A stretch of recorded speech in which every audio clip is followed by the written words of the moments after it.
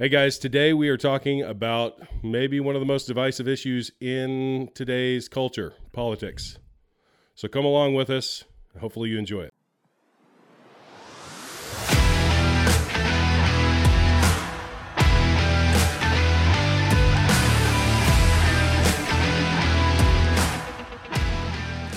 All right, man. Well, hopefully we don't lose half of our viewership here. So. Yeah, well, I don't know what the thumbnail is going to look like for this one, but maybe some knives and some blood or something. We'll see what happens here. We'll try to be nice. Yeah. So one thing that I know that it's a big issue nowadays that we, it seems like everything is political. And, as we get into this conversation, I think there's a reason for it, but we'll talk about that in a little bit. But I kind of wanted to get your view on where you kind of sit in politics and kind of what you think today looks like in the political landscape. Yeah, well, obviously this is a kind of a big rabbit hole to go down here. But so first of all, whenever we, in my job in law enforcement and working at Tombstone Gun Range and kind of being in the public eye a little bit and kind of in our line of work, people are pretty interested a lot in what you believe. And they're always asking our opinions about all kinds of things because whether we're experts in marriage, obviously, like on the last episode. Absolutely. Or the world's firearms. Experts. Yeah. whatever the case is, people are interested to get your opinion about things. And politics is no different. We see it, in entertainment, on the internet, YouTube, whatever. Everybody wants to hear what somebody's got to say politically. And it's, for the most part, a lot of it is entertainment value, but a lot of it is also rooted in that their core. I believe people are frustrated. They're frustrated at what they see on TV, in the news about politics. And politics is just so wild and crazy now that you never know really what to believe or who to believe. And it's kind of just a media circus all the time. And it's just normal people living in Southern Illinois. That's not kind of our lives. We deal on a much smaller scale. We deal with kind of the same issues that affect us, but it's kind of it's a different issue because it affects real life people, real families, and we want to see some type of connection there. So people get frustrated real quick with the show of it all. And whether it's a news channel or any type of media outlet, it's always entertainment. And it doesn't matter who it is, whether it's ABC News or Fox News or CNN, they're all in the entertainment business. And as we get to talking here about kind of our beliefs and stuff, I will not shy away. I'll try and describe my political leanings here without getting into like 50 different issues. But I definitely lean towards being conservative, and I try to be reasonable about that, especially when it comes to our conversations. And I think my first rule with all this, the politics, is don't get into this with your family. Do not. And I've got family. I've got all kinds of family that are very liberal, and I love them like crazy. We never talk about politics. And I think if you want to ruin a relationship with a family member as fast as you possibly can, start telling them why they're wrong in their political beliefs. Yeah. And it might be it. It might be the last time you ever talk to them, and it's just not worth it. That little part of your brain about how you believe politically compared to your entire relationship with your family over the years or whatever, it's not worth it. And you can have a relationship with your family without ever talking about politics, and everything will be A-okay. I promise. So that'd be my first rule, is just, if you know it's going to be a problem, then don't talk about it. Talk about football or basketball or whatever. Just don't. It's probably not worth it. Now, when we get on here on the old interwebs and talk about our political beliefs, there's a lot of people out there watching that are curious and want to hear that. And I think this is a good format. I think this is a good forum to get into our beliefs, and it's not going to be a debate show, but I think it's leaves room for sanity in your relationships at home or with your family. Yeah, I definitely resonate with that. I think that one of the biggest divisive things that we've seen, especially in the last 3-4 years, is that we've seen families torn apart over whether it was COVID or, the riots that happened in 2020 or just the political landscape of, it just seems like the pendulum, as far as the swinging of the pendulum, is just, it seems like it's more violently moving back and forth than it ever has. Who would have ever thought that entire families could have been destroyed over trying to figure out whether or not a mask works? Yeah. Yep. Holy cow. Yep. This has really gotten serious in a hurry. And you see how quickly just people tend to, it's almost just like you're letting the dogs loose on each other and you don't really realize what's going on and the damage that can happen. And so you got to pay attention. You got to be self-aware a little bit about the context of what you're talking about these things with and who your audience is and what you're trying to accomplish. If you get invited to some college to do a debate and everybody wants to, yell and scream, and that's a good forum for that. Yeah. But resist the urge to prove to everybody in your family and prove to all your friends that you're right and they're wrong. You got to be delicate with that and just be aware of how quickly that can go bad. Yes. And I have a lot of friends that I would say they definitely are on the other side of the spectrum. I'm definitely in the same camp as you in the conservative side. I wouldn't classify myself as a Republican. I don't really attribute myself to any political party because I honestly, I'm one of those people that's frustrated with what's going on because it seems like everything's moving in one direction and all we have in Washington is a bunch of people that are enriching themselves that want to just, one moves the football faster than the other, it seems like. Mm-hmm. And I think that one political party probably has policies that a lot of people don't agree with, and when they see those policies and they go to the other one, and the other one is just inept. They don't know what to do. Yeah. Or they have maybe what we would consider good policies and don't enact them and don't stand behind them. They kind of fold over. Everybody's like, well, these guys aren't doing anything, so it's just this pendulum that moves back and forth and back and forth.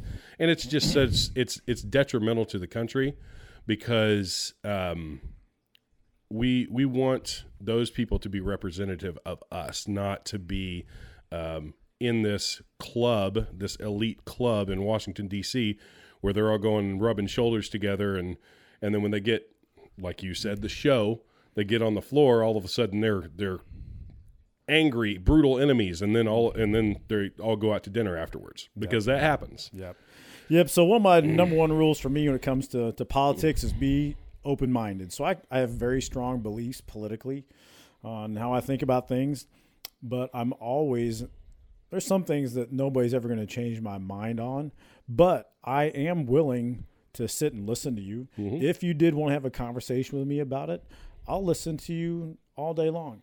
Some people in certain parties really shy away from the other party because it's like there's a line in the sand. We're enemies. We can't be in the same room together. I can't be near you because you're this type of person. And I think that's a little shallow, and you have to be open-minded. You have to be willing to listen regardless of what your belief is. And it doesn't mean we're going to be changing a whole lot of minds, like I said, but I try to be well-rounded as possible. And there's a lot of people that spend a lot of time researching stuff all over the place, all different sides. But you can't just close yourself off and paint yourself into a corner so you're just one-sided. When it comes to, do I watch Fox News? Yep, sure do. Do I watch ABC nightly news almost every night at 5:30? Yep, sure do. Do I tend to lean towards one of those more than the other? Yeah, I do. But I'm man enough to where I can sit there and watch ABC nightly news with David Muir and not go cry in a corner or have to go to a safe room after I've spent 30 minutes watching ABC News. Yeah. Big deal. ABC News is a fairly liberal news channel. So what? They got news. I want to see what's going on. Yep. And I'm honest enough, intellectually honest enough to where I can sit and listen to that. I'll listen to Stephen Colbert or, Bill Maher or whoever.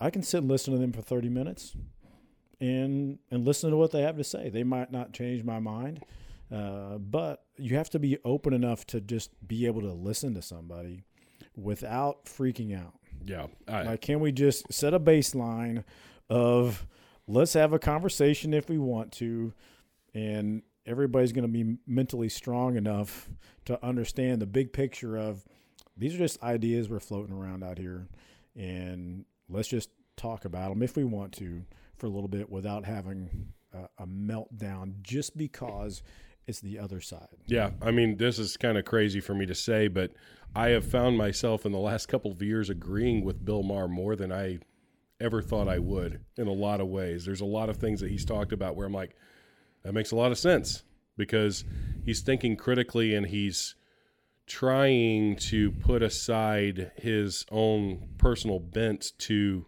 pursue truth. Not always, but I've seen, more than probably a dozen occasions in the last couple of years where I'm like, oh, that's actually a very good point. And that's actually, intellectually honest, and he's pursuing the truth, and no matter where that leads him.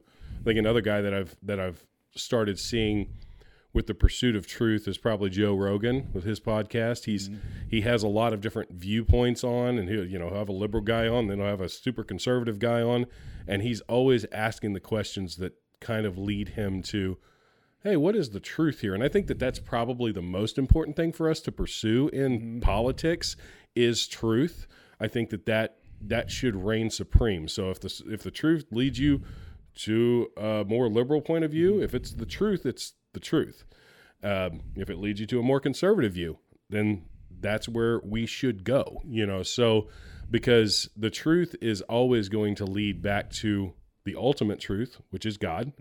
And you see people, even a guy like Jordan Peterson, who was a liberal college professor a few years ago and got involved in a couple of things in his pursuit of truth, and now he's doing full studies of the Bible, so you see this guy kind of start to pursue truth, and now he's talking about Jesus and all of these things in the Bible, and you see this shift in his outlook and where he's actually tearing up when he's talking about God. And it's like you see this kind of transformation, and I don't know where he's at as far as his his spiritual walk or his faith, but it just feels like he's headed in that direction because he's pursuing truth. Yeah, and that's the ultimate thing that people are always frustrated with when it comes to politics is you might be watching somebody giving a speech and they're talking about either the things they've done or going to do or what the problems are in the country, and it is 100% complete BS. Yep.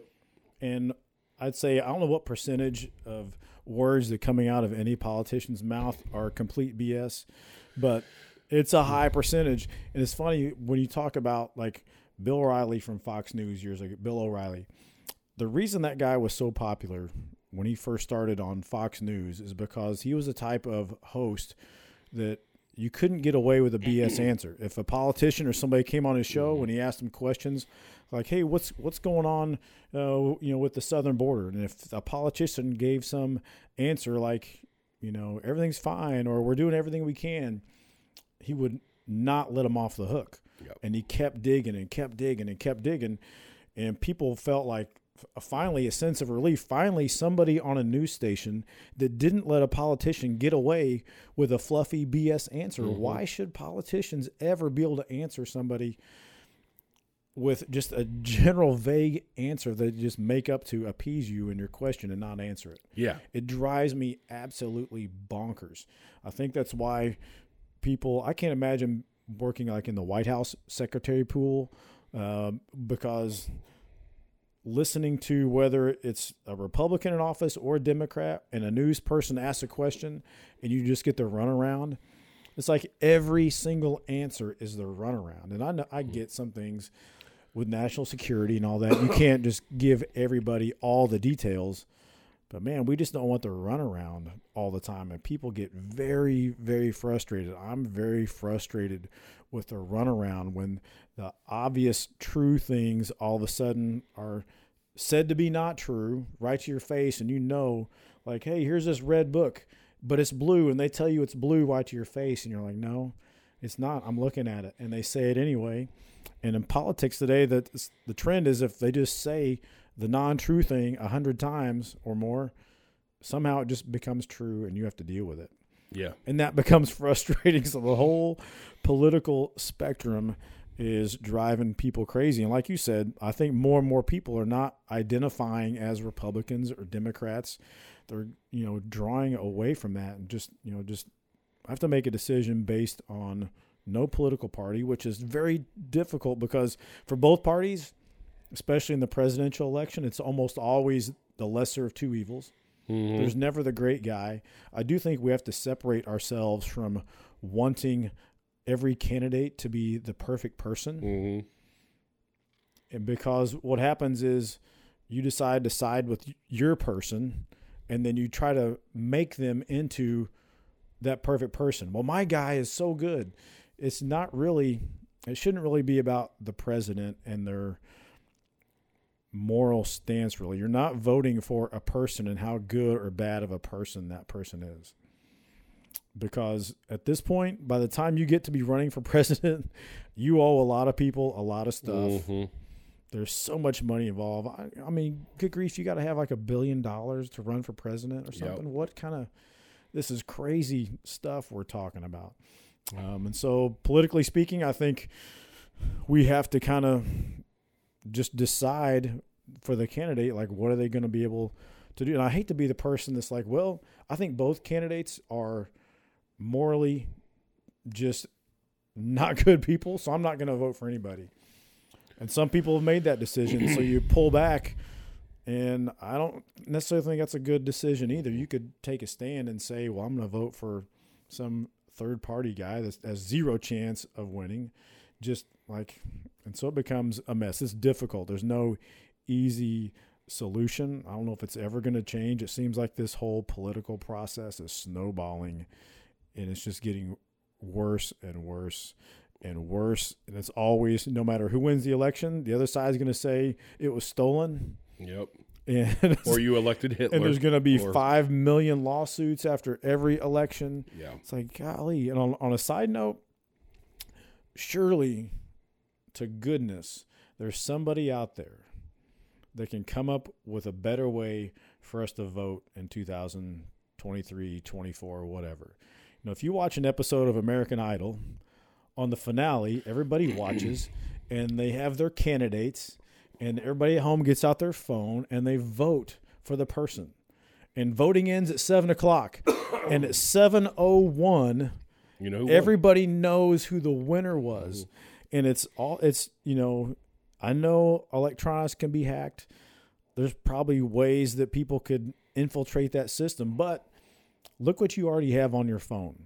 You've got I bet you have an app to your bank that you can check your bank account balance on your phone. That's pretty private information that you have on your phone that you trust that there's a company that can send you that information to only you and nobody else can have it. So with 2-factor, 3-factor authentication, email, phone numbers, there has to be a way to where every American citizen can pick up their phone on whatever the voting day is and say, there's my person, and we have the results. And I would take that in a heartbeat over what we've got now because there's not really any faith in the system anymore, no matter what side you're on. Yeah, I think that, when you look at certain states, and we won't get too deep into that, but, you have a state like Florida that was like the 3rd or 4th largest state in the country.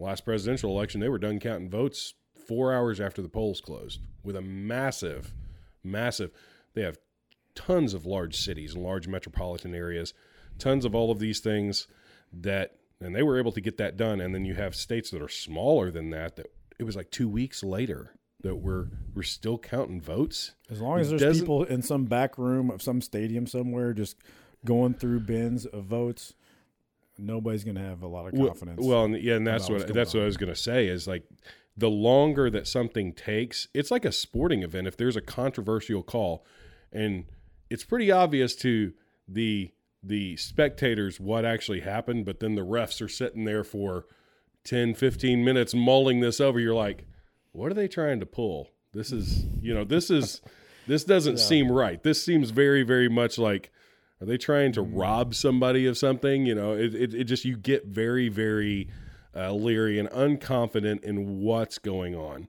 Yeah. And I think that one of the things that we can do as Christians, if we're talking about where we should stand on political issues, I think that there are a few verses in the Bible specifically that talk about this. Jeremiah is the first one that comes to mind, and it's the verse that talks about be concerned with the welfare of the land that you live in. And the context of that was that the Israelites were captives. They were in Babylon. They weren't in their own country, but God was telling the children of Israel, be concerned with the welfare of the country that you're living in, because that welfare is your welfare. The success of that country is your success. And I think that's a message for the Christians that may be on the sidelines that are like, I don't really want to get involved in politics. It's so messy. It's so just ugly. And I don't really want to, it just makes me feel icky. We have a unique opportunity in this country. We run differently than really any other country on the face of the planet, in that we do have a voice, and that is represented proportionally to each one of our individual states. We all have an equal say that is proportional. And I think it's a beautiful thing that we have the opportunity to actually vote for all of our local leaders, all the way up to the president, the leader of our entire country, our entire nation. And we should not shy away from that. Instead, I think that we should carry our Christian views, our Christian worldview into the political arena. We should not be shying away from voting, but instead we should be saying, how does this politician, this political party, how do they line up with what the Word of God says? And take it on a case-by-case basis. Full disclosure, I voted for both Democrats and Republicans in my lifetime because I saw one that that lined up with my worldview, trying to put it through the prism of the Bible and what God says about what we should be carrying into the world. And so I voted for both parties. And I will continue to do that because I'm not tied to a political party. I am tied to what the Bible says. And I think that if we get that mindset, we can actually have an effect on the changing of the culture and the changing of the direction that we're headed. Yeah. Full disclosure, I voted for Ross Perot. If you don't know who that was, hit the old Google machine on that. And the whole point of that was he was the outsider. Yep. Never involved in politics. They came to the debates just destroying everybody else with truth bombs. Like this guy, he has zero experience in politics and might have been a complete disaster as a president. But I thought, you know what? I'm tired of the same old thing. I'm tired of the same old people talking the same way and just BSing their way through politics. And it was refreshing to hear somebody come along and tell everybody the truth about what's really going on. And so that's kind of, what I think everybody deep down is looking for. Nobody wants to, vote for career politicians. I don't think so. And that should be, there's, 5 million different topics we got. Yeah. We could have 47 episodes here. But you do see the people that seem to be in politics a long time, whether you're in the Senate for 50 years. Like, come on. Like, what is really going on here? You're really looking out for us more than you're looking out for you. And people just sniff that out and can read that. That type of thing. So term limits, those type of things, would probably do a lot of people a lot of good. And, so there's a lot of things that need to be worked on, obviously, but I'm curious for you, and I'll talk about this with me too, but what kind of things kind of drove you to believe a certain way? Was it how you grew up in church, or was it life experiences, or was it job? Are there certain things in your life that helped mold you into a certain political viewpoint? Absolutely. First off, I would start with faith definitely has an effect on my worldview and my political views. I think that there are a couple of subjects that specifically I would say they're not up for debate with me. One of them would be the life issue. I am very, very much pro-life, and I don't shy away from that. And I think that is definitely a hot button issue with, recent Supreme Court rulings and all of those things. But I definitely stand for life. It's not really up for debate. The other things, obviously, I'm a very big Second Amendment supporter, and I don't shy away from that at all. I think that in the realm of politics, when you have any time that a politician is talking about gun control or anything like that, they're talking about taking the rights of law-abiding citizens away. This is a police officer. Mm-hmm. That doesn't mean that criminals are going to just, there's a law. There's a law now that I can't have a gun. No, that's not what that means. And I think that some have this altruistic, like they think that they're doing something for the better good, but they don't really understand what they're talking about. They don't really understand the ramification. Most politicians are protected by guys with guns, and we don't have the luxury of paying for private security. Mm-hmm. We don't have the luxury of being that fortunate to hire guys with guns that were probably ex-special forces to protect us.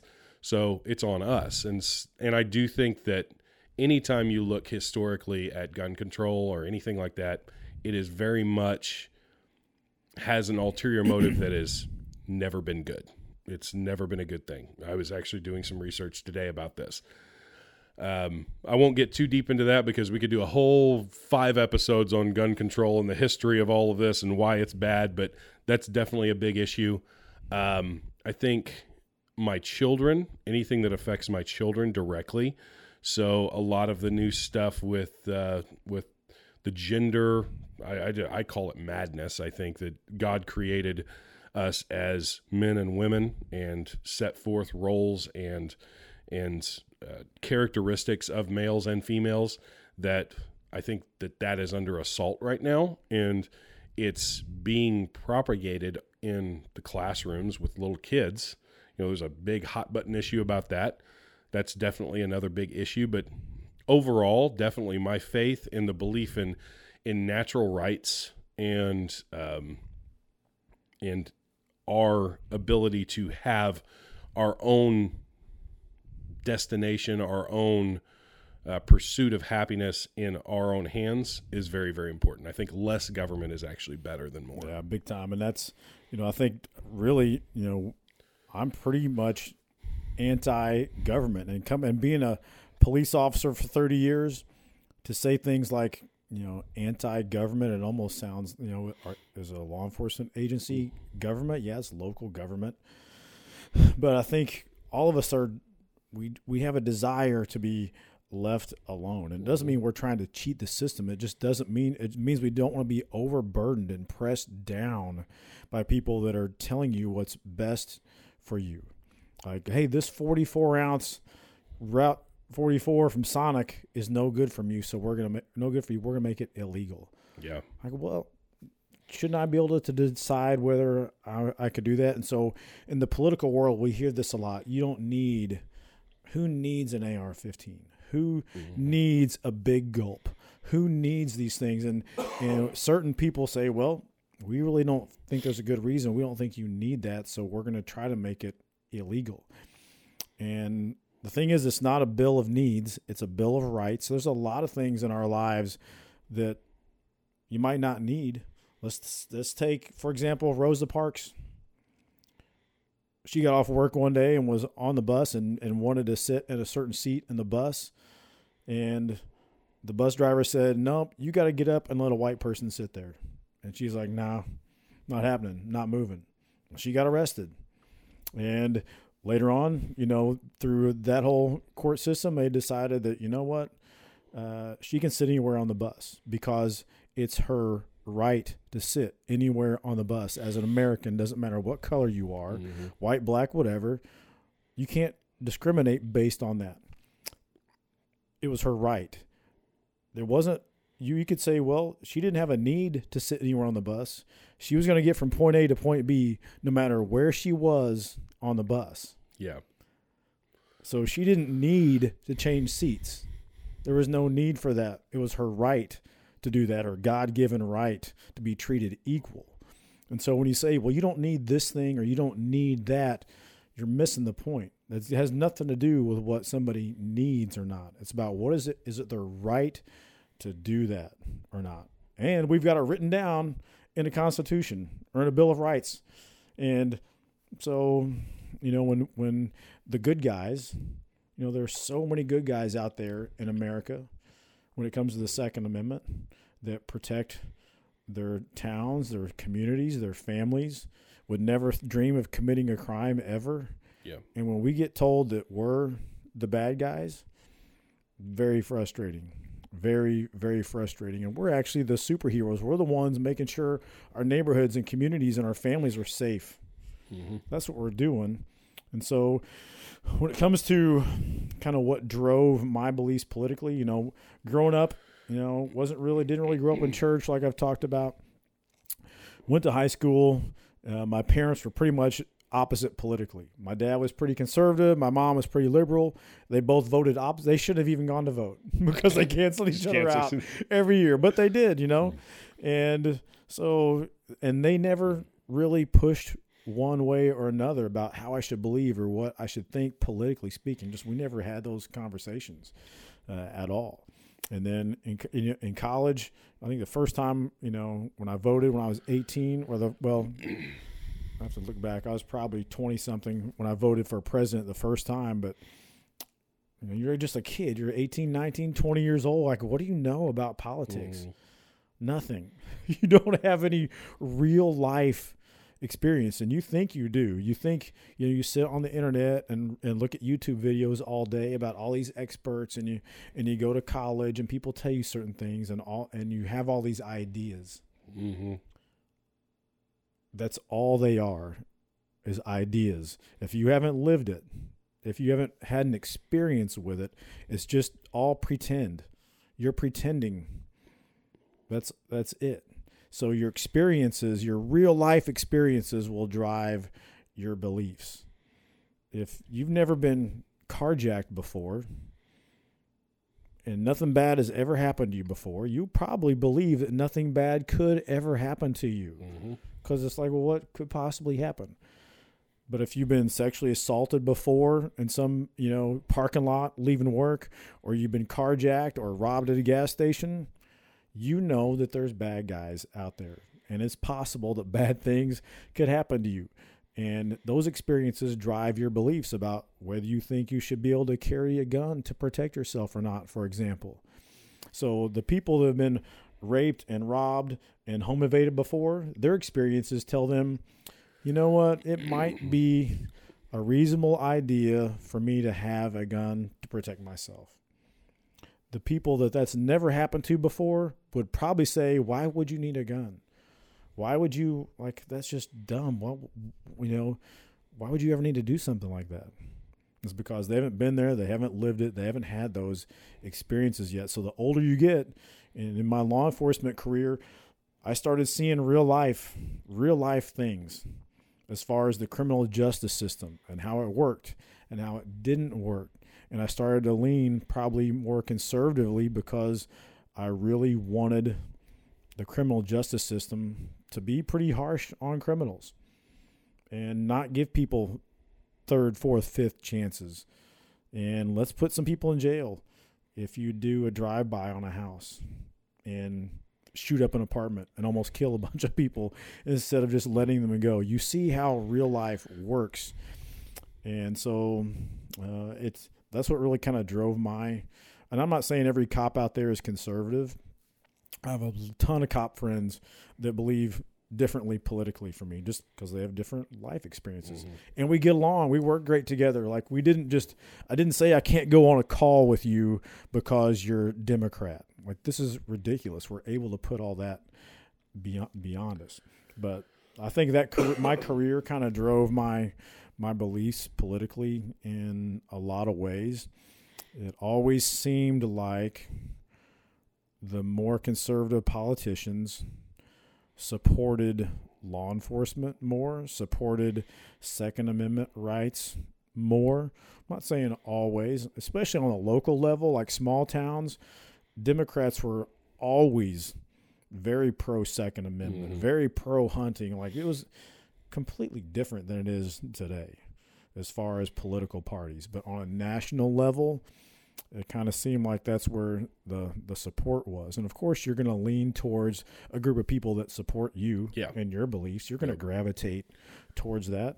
And so I think that kind of drove some of my political leanings with being in law enforcement, being involved heavily in firearms, having a range, obviously.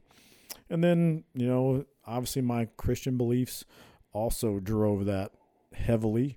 And it doesn't mean, like we talked about earlier, that you're trying to find the right, perfect, wholesome person to be the president. I don't know if we're ever going to find that anymore ever again. There are some pretty good candidates out there besides the top two right now. Yep.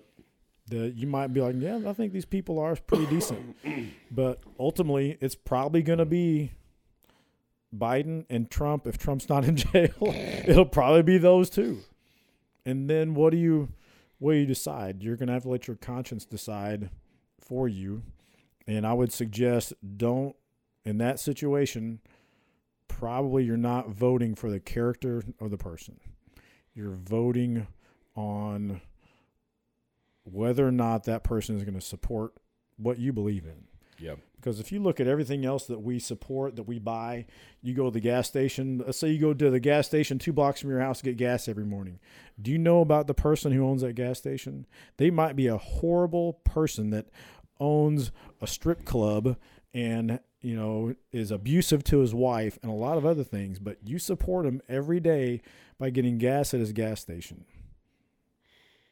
So are you going to go get gas somewhere else? Are you going to do research on the owner? Are you going to figure out the moral character of every single owner of every business that you buy from? Probably not. Probably not. Yeah. So don't make it such a strong point of contention of believing that the person you're voting for has to be the perfect moral person. I don't know, maybe, and I'm open to listen to people to say, maybe it's a horrible thing. Maybe I just don't realize it. Maybe it's a really horrible thing to vote for somebody that's not that good of a person. But I think if they stand for things that you really believe in, big principle, big picture wise, I think you have to lean that way. Yeah. I would agree with that. I think that really what it comes down to is we're all imperfect people. For us to sit, it brings me to mind of the story of the Samaritan woman that's caught, or wasn't a Samaritan woman, but the woman that was caught in an adulterous affair. And the Pharisees bring her, and they're going to stone her, and they're trying to trap Jesus in this moment. And Jesus just calmly says, he writes some stuff on the ground, and then he calmly says, Whoever is sinless, you can cast the first stone. And I think that that's something that we forget because we have this kind of self-righteous feeling of, oh, well, I'm better than that person. Well, maybe. You ever committed a sin in your life? You ever missed the mark? Because the word sin is literally an archery. Its root is in a term of archery, which literally means just to miss the mark. Yeah. Have you ever missed the mark? Absolutely. Everybody has. Are we all imperfect? Oh, yeah.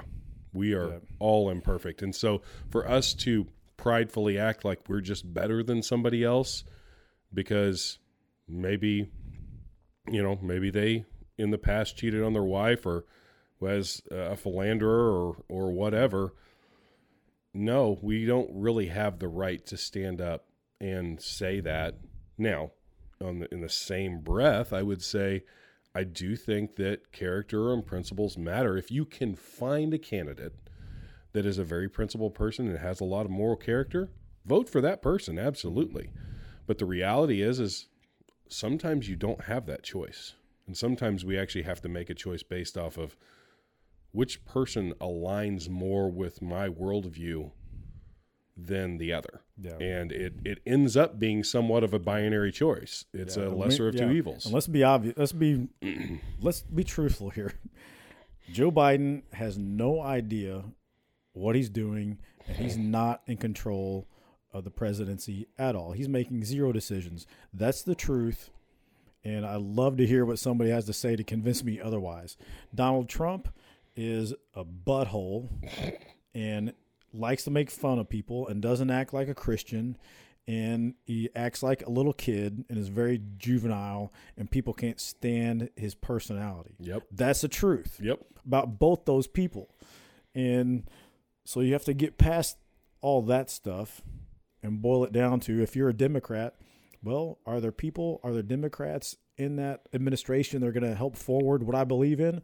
Then, yeah, they'll vote for Biden again, because everybody knows that he's not really running the show and that other people are. Fine, whatever. But the part that's frustrating is when people come on TV and say, Joe Biden is totally fine and he does make presidential decisions. Like, that's not happening. No. Or when people get on TV and say Trump is the greatest person ever, and Cheeto Jesus, and like, Orange Jesus, Cheeto, whatever. Yep. Like, you know what?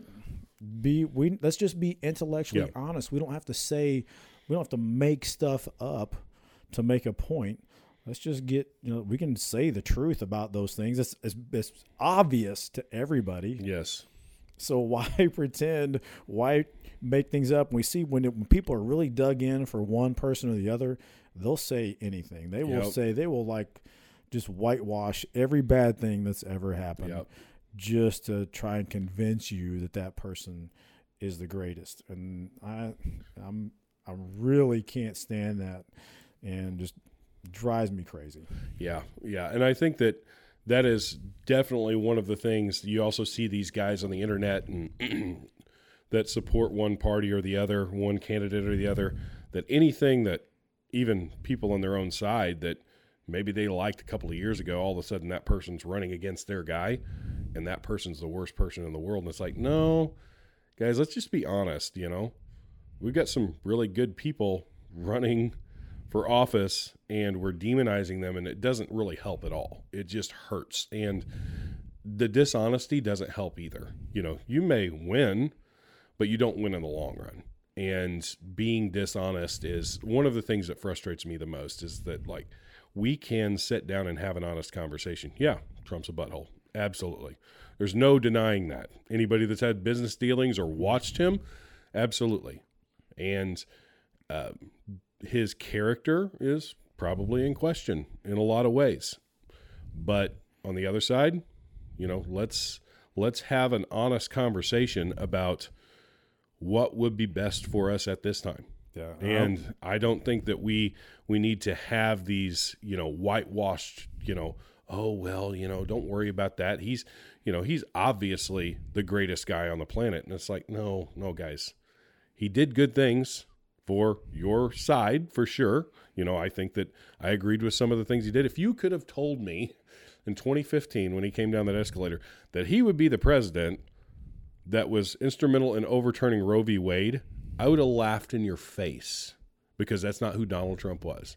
But yet, it happened. And it's like, wow. When that happened, I was like, holy cow. If you had that on your bingo card, you're a rich person. Yeah, it was. I remember I was working midnights at the time in 2016, and the election was going on, and the results weren't in yet. And I had a weird shift. I can't remember. I had to get up at like 3 a.m. to go into work. It was a weird kind of half a shift or something. And I went to bed at like 10 or 11. They hadn't declared a winner yet, and woke up at 3 a.m. And my wife's got the TV on, and her eyes are kind of wide open. And I'm like, what's going on? And she's like, you're not going to believe what happened. Donald Trump just won. And as the president, it was like, what is going on? And the crazy thing is, when it comes to politics, one of the things that I've noticed that seems very obvious to me is the reactions that some of us have to the other side winning or losing. If I'm voting for a particular president and the other side wins, I'm not going to break down and just go in the fetal position and cry and I'll probably feel like, oh man, this sucks. Yeah. This is going to be a long 4 years, but it's not the end of the world. America, we always have this back and forth. Mm-hmm. And regardless of what's going on lately with politics, there's still a lot of back and forth, Republican, Democrat. Nobody's been in power for a super long time, in a real long time. And so, get over it. Your person lost.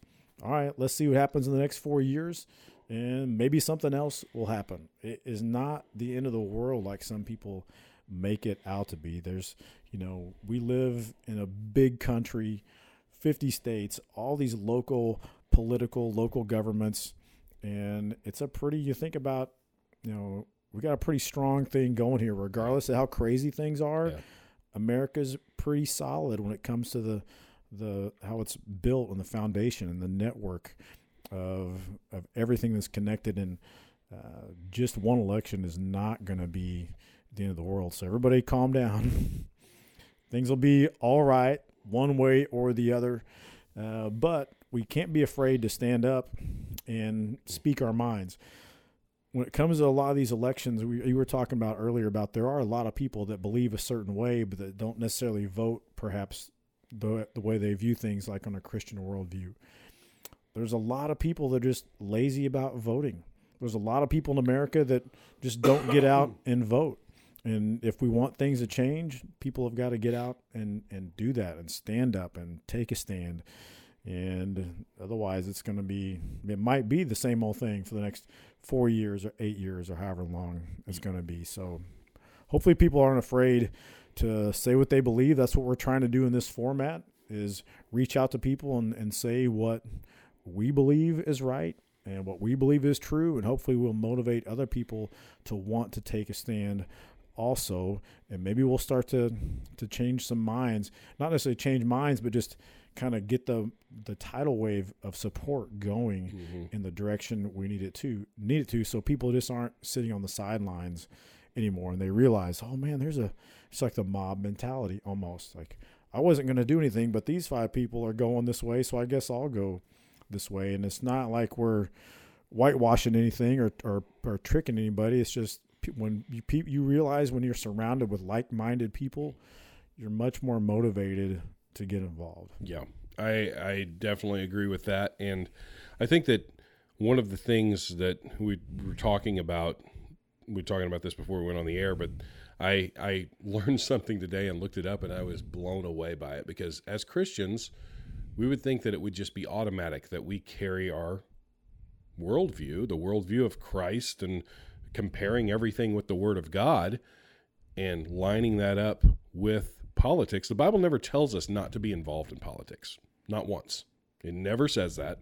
And for us to shy away from that, I think that this started a few years ago, probably actually a couple of decades ago. And what happened was the church started to pull away from politics. Started saying, we don't really want to talk about that stuff. We want to be more broadly accepted in the community. So we're just not going to take these stands. So we pull away from politics.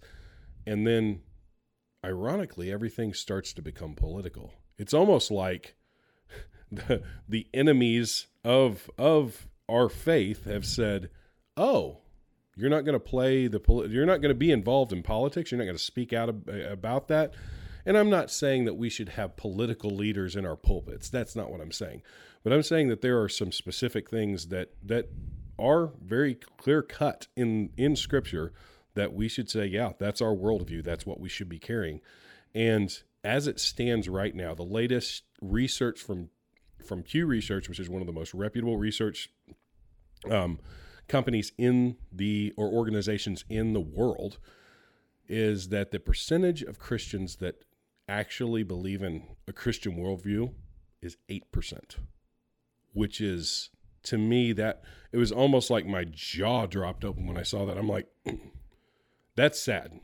And I think that's a direct result of people pulling out of politics and away from them and not really talking about any of those kind of things because they're messy. It is a messy thing, and it can get ugly, and it can get divisive. We should always carry love with us when we're talking about these things and not be that person that's, hammering the other person over the head. But I do believe that speaking truth in love is the way that we combat that. And it's not to shy away.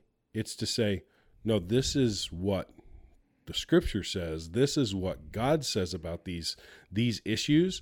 And when we take that worldview, then we can change our culture. We can change our communities. There's a real easy solution to avoid the sticky situations of politics and church and all that kind of stuff. Is this: just tell the truth. Mm-hmm. That's it. Mm-hmm. And if the God's honest truth offends somebody, that's on them. That's on the person being offended. Jesus said a lot of things, a lot of truth to a lot of people that didn't want to hear it. To the rich people of the world. Guess what? You're not getting into heaven because you're so consumed with your money. Because you care about your money more. Yep. That's the truth. Wow, that's pretty offensive to a lot of people. Yep.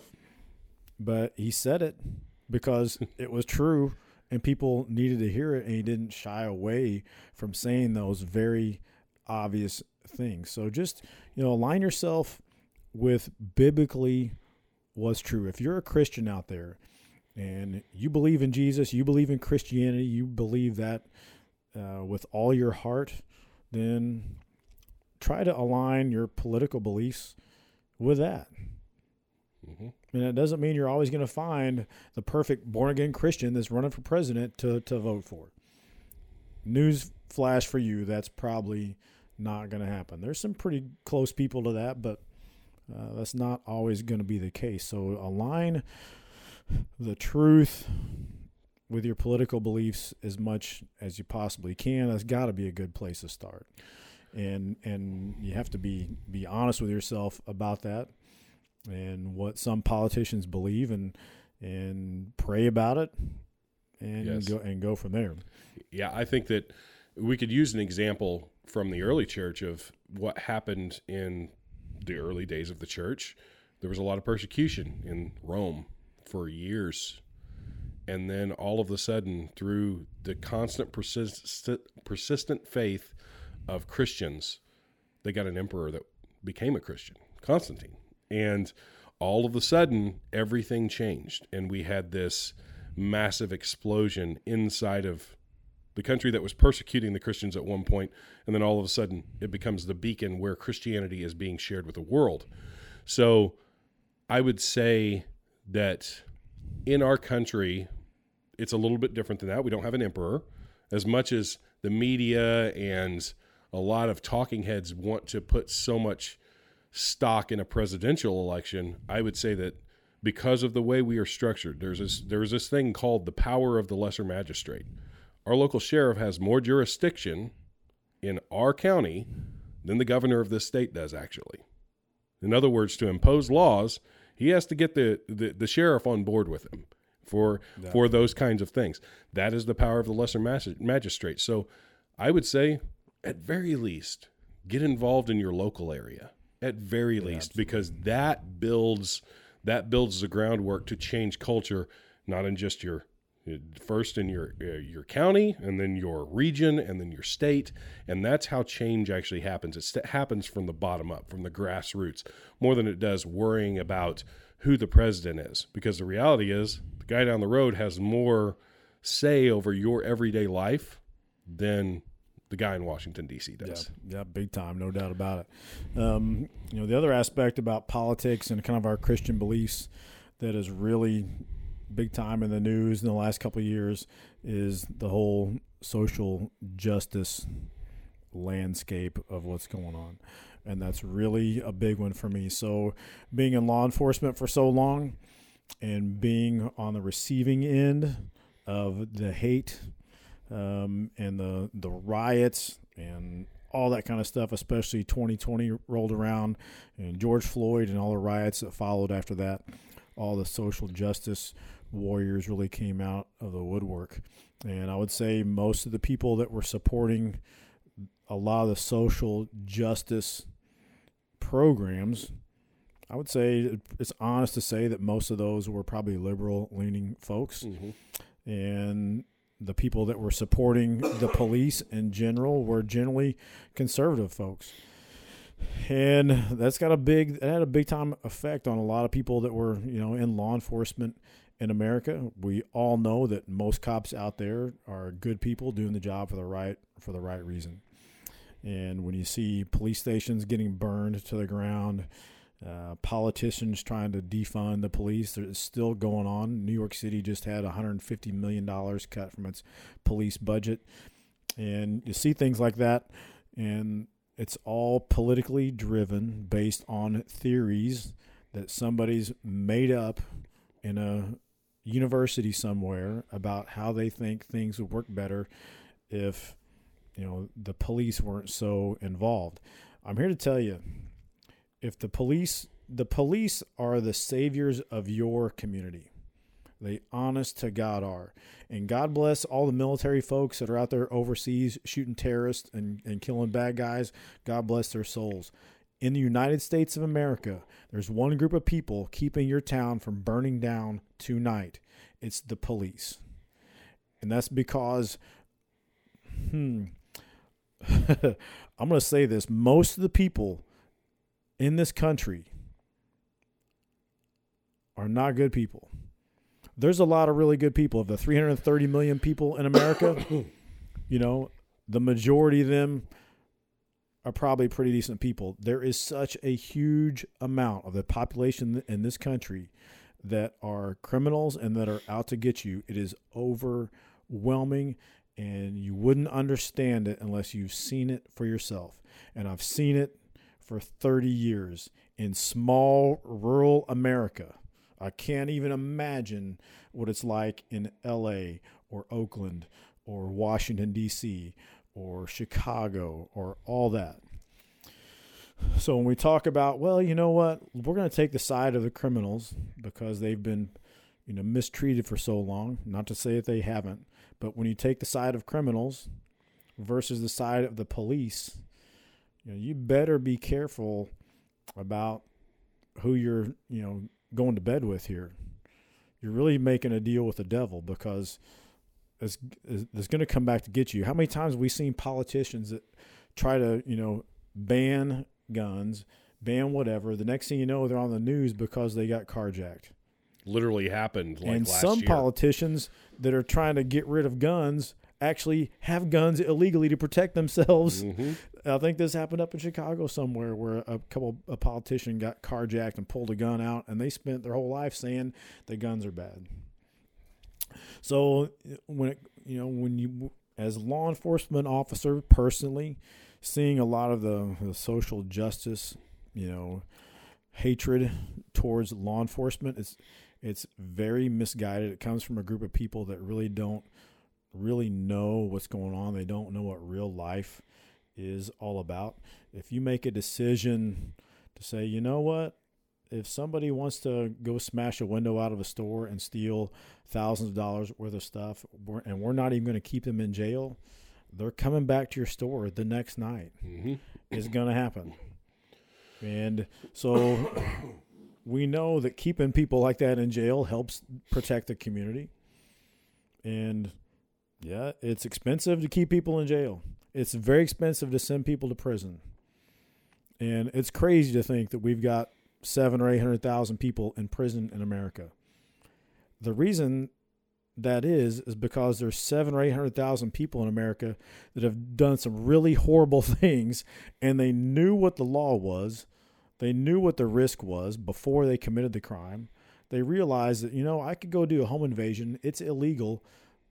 And I know if I get caught, I'm going to prison for 10 years, but I'm going to do it anyway. It's not our fault that 800,000 people are in prison in America. And, we could debate all the prison stuff all night long and rehab and whether it works or not, and whether people should be, we should be releasing. We should be releasing people. If you've been in prison for 50 years because you sold 3 ounces of crack cocaine to somebody, all right, we probably need to get this person out and get somebody else in there. Really needs to be in there. Yeah. I understand that. But on the small version of just the basic crime in your community, and like, what side are you on? Are you on the side of the criminal or on the side of police? And that's usually a political decision for a lot of people. And there's not, I would hope there's some middle ground there. Like, surely we could be, anti-crime and pro-police at the same time, but there's a lot of people that just pick a side. Yeah. Like, no, these people burned the town down. We're going to bond them out and make sure they get out of jail. And that works great until the person gets out of jail and kills one of your family members. Then you're like, well, what's it worth? We hear this phrase a lot. If it just saves one life, it's worth it. For gun control, if we can just save one life by banning all guns, it'd be worth it. Well, what if we could just save one life by keeping criminals in jail for a long time? Would that be worth it? Surely it would. Yeah. Surely it would. It's the same thing, right? So we need to be intellectually honest, and we see it on TV, especially with the social justice stuff.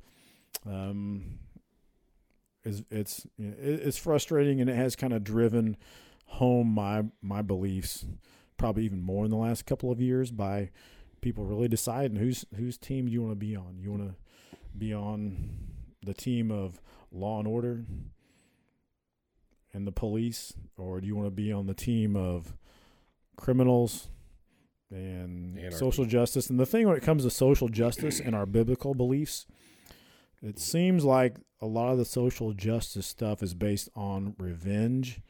Like, you did this to us for so long, so now we're going to do this to you. And that's not biblical. The Bible says love keeps no record of wrongs. So are we just supposed to forget about what happened to us? Love keeps no record of wrongs.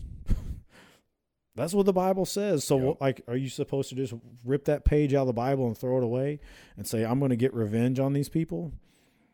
You can think that way. Just don't call yourself a Christian. Yeah. Because that's not where that type of attitude comes from. And so, and so when we say base your politics on your religious beliefs, that's kind of part of what we're talking about. Mm-hmm. Like, are you really going to adopt what the Bible and Jesus says into your Christian worldview? You really need to try and see if those align. We're none of us are perfect. We don't have it all figured out. We don't have it aligned up with everything in our lives totally, but we should have an open mind and let that drive us in that direction. No doubt about it. Yeah. I amen and amen to that. I think that one of the things that I would say to further that point on social justice and social justice warriors, as we call them, is there are two different camps in that, I believe. I believe there are those that don't really know the ramifications of what they are actually trying to get across through their protests and whatever. And then there's another group, a smaller group, but they're usually in control, that actually know what they're trying to do. And what they're trying to do is they're trying to break apart a country that they don't agree with what it's based on. Because the reality is when you read the origins of the founding of the country, those men were flawed. We had slave owners that were in the founding, that were part of the founding fathers. But I will say this, when they sat down and they wrote those documents, they based them on Judeo-Christian values, on biblical principles. And the reason I think that is so hated is because it's counter to everything that everybody believes. We're in reality, this culture, and I think that this is another call for why the church should be getting involved, is because we're in a culture that is spiraling away from God and away from biblical principles. Benjamin Franklin said it best. This Constitution is meant for a moral and religious people. That's why it worked for so long. That's why we're seeing so many people say, it doesn't work now. It's bad. It's wrong. And what those people are rooted in is things that are proven to be failures. A lot of these people that are behind the scenes in these social justice groups are really, in fact, communists, and they believe in the communist ideas and ideals. And those things are proven failures. They're proven genocidal failures throughout history. And we can march through that and see how many millions of people have lost their lives from those things. But I do think that we're kind of, as you have said several times, I don't know that we're going to go back. But there is a way for us to go back. And that's if good and moral and believing people get involved in the way that they can, and they carry forth a Christian worldview to the world. Because if we're speaking the truth in the gospel and we are living that out, it's going to affect people. It's going to call people to repentance too, if we're doing it right. Not giving it platitudes or doing any of that kind of stuff. We are actually living that out on a daily basis. We are acting the way that we believe. That's going to carry forth, and people are going to be inspired by that, and we're going to change lives, and we're going to change our communities. Here's the last little thing I'll say about kind of politics and kind of some of my observations on what's going on right now, especially with the big media outlets, CNN, Fox, ABC, whatever. You see a lot of political talk where people in the news were always making fun of everybody, whether it's, crazy Joe Biden or, Orange Man Trump or whatever. We're always calling everybody names. We're always making fun of people. And I think some of that comes from just some of that frustration we talk about. But let's just talk about the facts. Like if we want to talk about something in the news about the other candidate, then just talk about it. Talk about what their policy is, whether you think that's worked or not.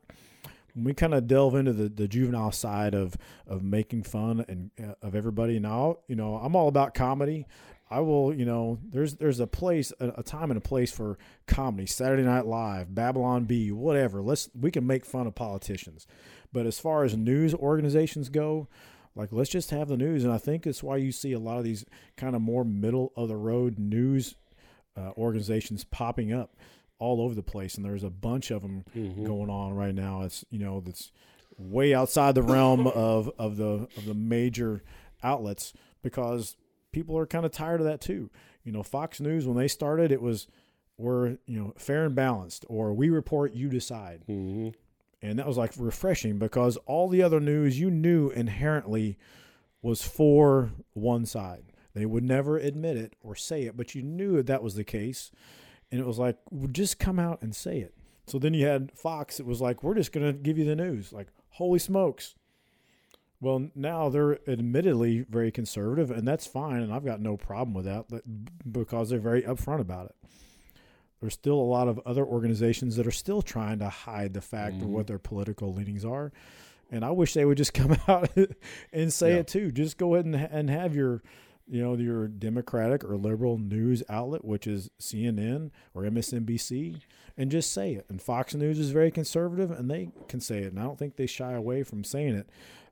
I really wish they would all just stop with the juvenile and just kind of making fun of people a lot, because I think that kind of drags down kind of what we're trying to accomplish. If you're reporting the news from a conservative standpoint and you're wanting to convince people to come to your side, we got to be mature about it.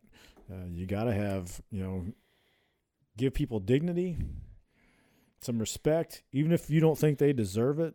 In my law enforcement career, the one thing that you could do to guarantee getting into a fight with some dude in the booking area of your police department was take their dignity away. Because a lot of people, that's all they got left. They don't have any money. They don't have a job. They got no place to live. And you start making fun of them, you could be in a serious, serious knockdown, drag out fight for your life, because they're done with it. And so you got to, if there's nothing else you leave with somebody, leave them with that. Yeah. Leave them with some dignity. So just be mature about it. Let's have a level of maturity if we're going to talk to each other, talk to somebody on TV about it, and maybe start from there. Yeah, that is words of wisdom for sure. And I think as we close out, I think that what we could take away from this is that the most important thing for us as Christians is to carry Jesus with us everywhere we go, and to not forcefully, but I think that the word impose, it's not necessarily in a forceful context, but impose our Christian worldview wherever we go, and that could look like we're sharing the gospel with somebody, but it also could look like, hey, I did a little bit of research and I know that these candidates align closely with my worldview, so I'm going to vote for those people. And then I'm going to leave the rest to God. I'm going to say, God, I am going to vote for these people based off of the way I've educated myself, and I'm going to leave the rest to you, because I'll leave it with a Bible verse. If my people who are called by my name will humble themselves and pray, turn from their wicked ways, and seek my face, I will hear from heaven, and I will heal their land. So if we want healing in this land, I think that the first thing that we have to do, we have to turn from our own sin. We have to turn from our own faults and failures. We have to seek God, and we have to carry that worldview. It's not just for on Sunday when we go into the church to act like a Christian. In fact, I would say that the other 6 days of the week are probably more important, because we're out in the world. We're out among people that don't believe, and we want them to see Jesus in us, because we know that the power of that changes lives. And I think that that is probably our commission as Christians in everything from the way we lead our families to the way that we vote should be aligned with God. Yeah, represent yourself as a Christian in any of your conversations with people about politics or whatever the case is. When you leave that conversation, people should think that you're a pretty good dude and wonder why you are. That there's something going on there, and not that you are just dying to win the argument or to prove them wrong. You don't want to look like, there's a saying, I can't remember where it came from, but sometimes if you end up getting into a screaming argument with somebody and a third person walks in, they might not be able to tell who the fool is. Yeah. Because you've been drug into the middle of this thing, and you had good intentions at first, and now you're yelling and screaming at somebody. And when I was a cop, we'd have DUI arrests were always the ones where the arrestee really wanted to argue and yell and get in your face a lot. And I see a lot of cops these days that are trying to convince the DUI arrestee of why they got arrested. Because it's always like, you ruined my life. I'm going to lose my job. I can't believe you did this to me. And they want to argue about why you're ruining their life. And I learned as a police officer that you just don't argue with those people. Yeah. It's like arguing with this mic stand. You could convince this more of how wrong it is than you could a drunk person that's getting arrested for DUI. So if you feel yourself getting into an argument and it's kind of the wheels are coming off, that's just probably time to step back and say, like, all right, man, good talking to you. Yeah. We'll see you next time, whatever. So that's another biblical reference of casting pearls before swine. We don't want to argue with something that it's pointless to argue with certain people on certain subjects. Just know that, and you don't have to get involved in those things. Represent yourself well and represent your faith well. Yep. Well, man, it's been a great discussion tonight, and no doubt. I'm really, really enjoying where we're headed with this, and we would like to thank you guys once again for coming along for the journey with us. Real quick, we actually just got some new merch in just yesterday. We got some hoodies in. I posted on some of our social media. Hit up our website if you want to get any merch. I've had a lot of people buy some of our T-shirts. We've got hoodies now. We've sold a couple of them. And so we do have some limited quantities of that for the first run. And so if you want one for Christmas coming up, or you want to buy one for that special someone in your life that listens to the podcast, feel free to hit us up on the website. Check out all of our social medias. We're dropping content there all the time, and that's just going to continue to ramp up. We've got a lot of really cool things planned. We've got some guests coming in the next couple of months that are very, very, we're very excited about, to talk about some really specific subjects that we think you guys are going to enjoy. And but lastly, I would like to remind you guys that we are image bearers of Christ. As we go into the world, carry him with you and act like you believe. We'll see you guys next time.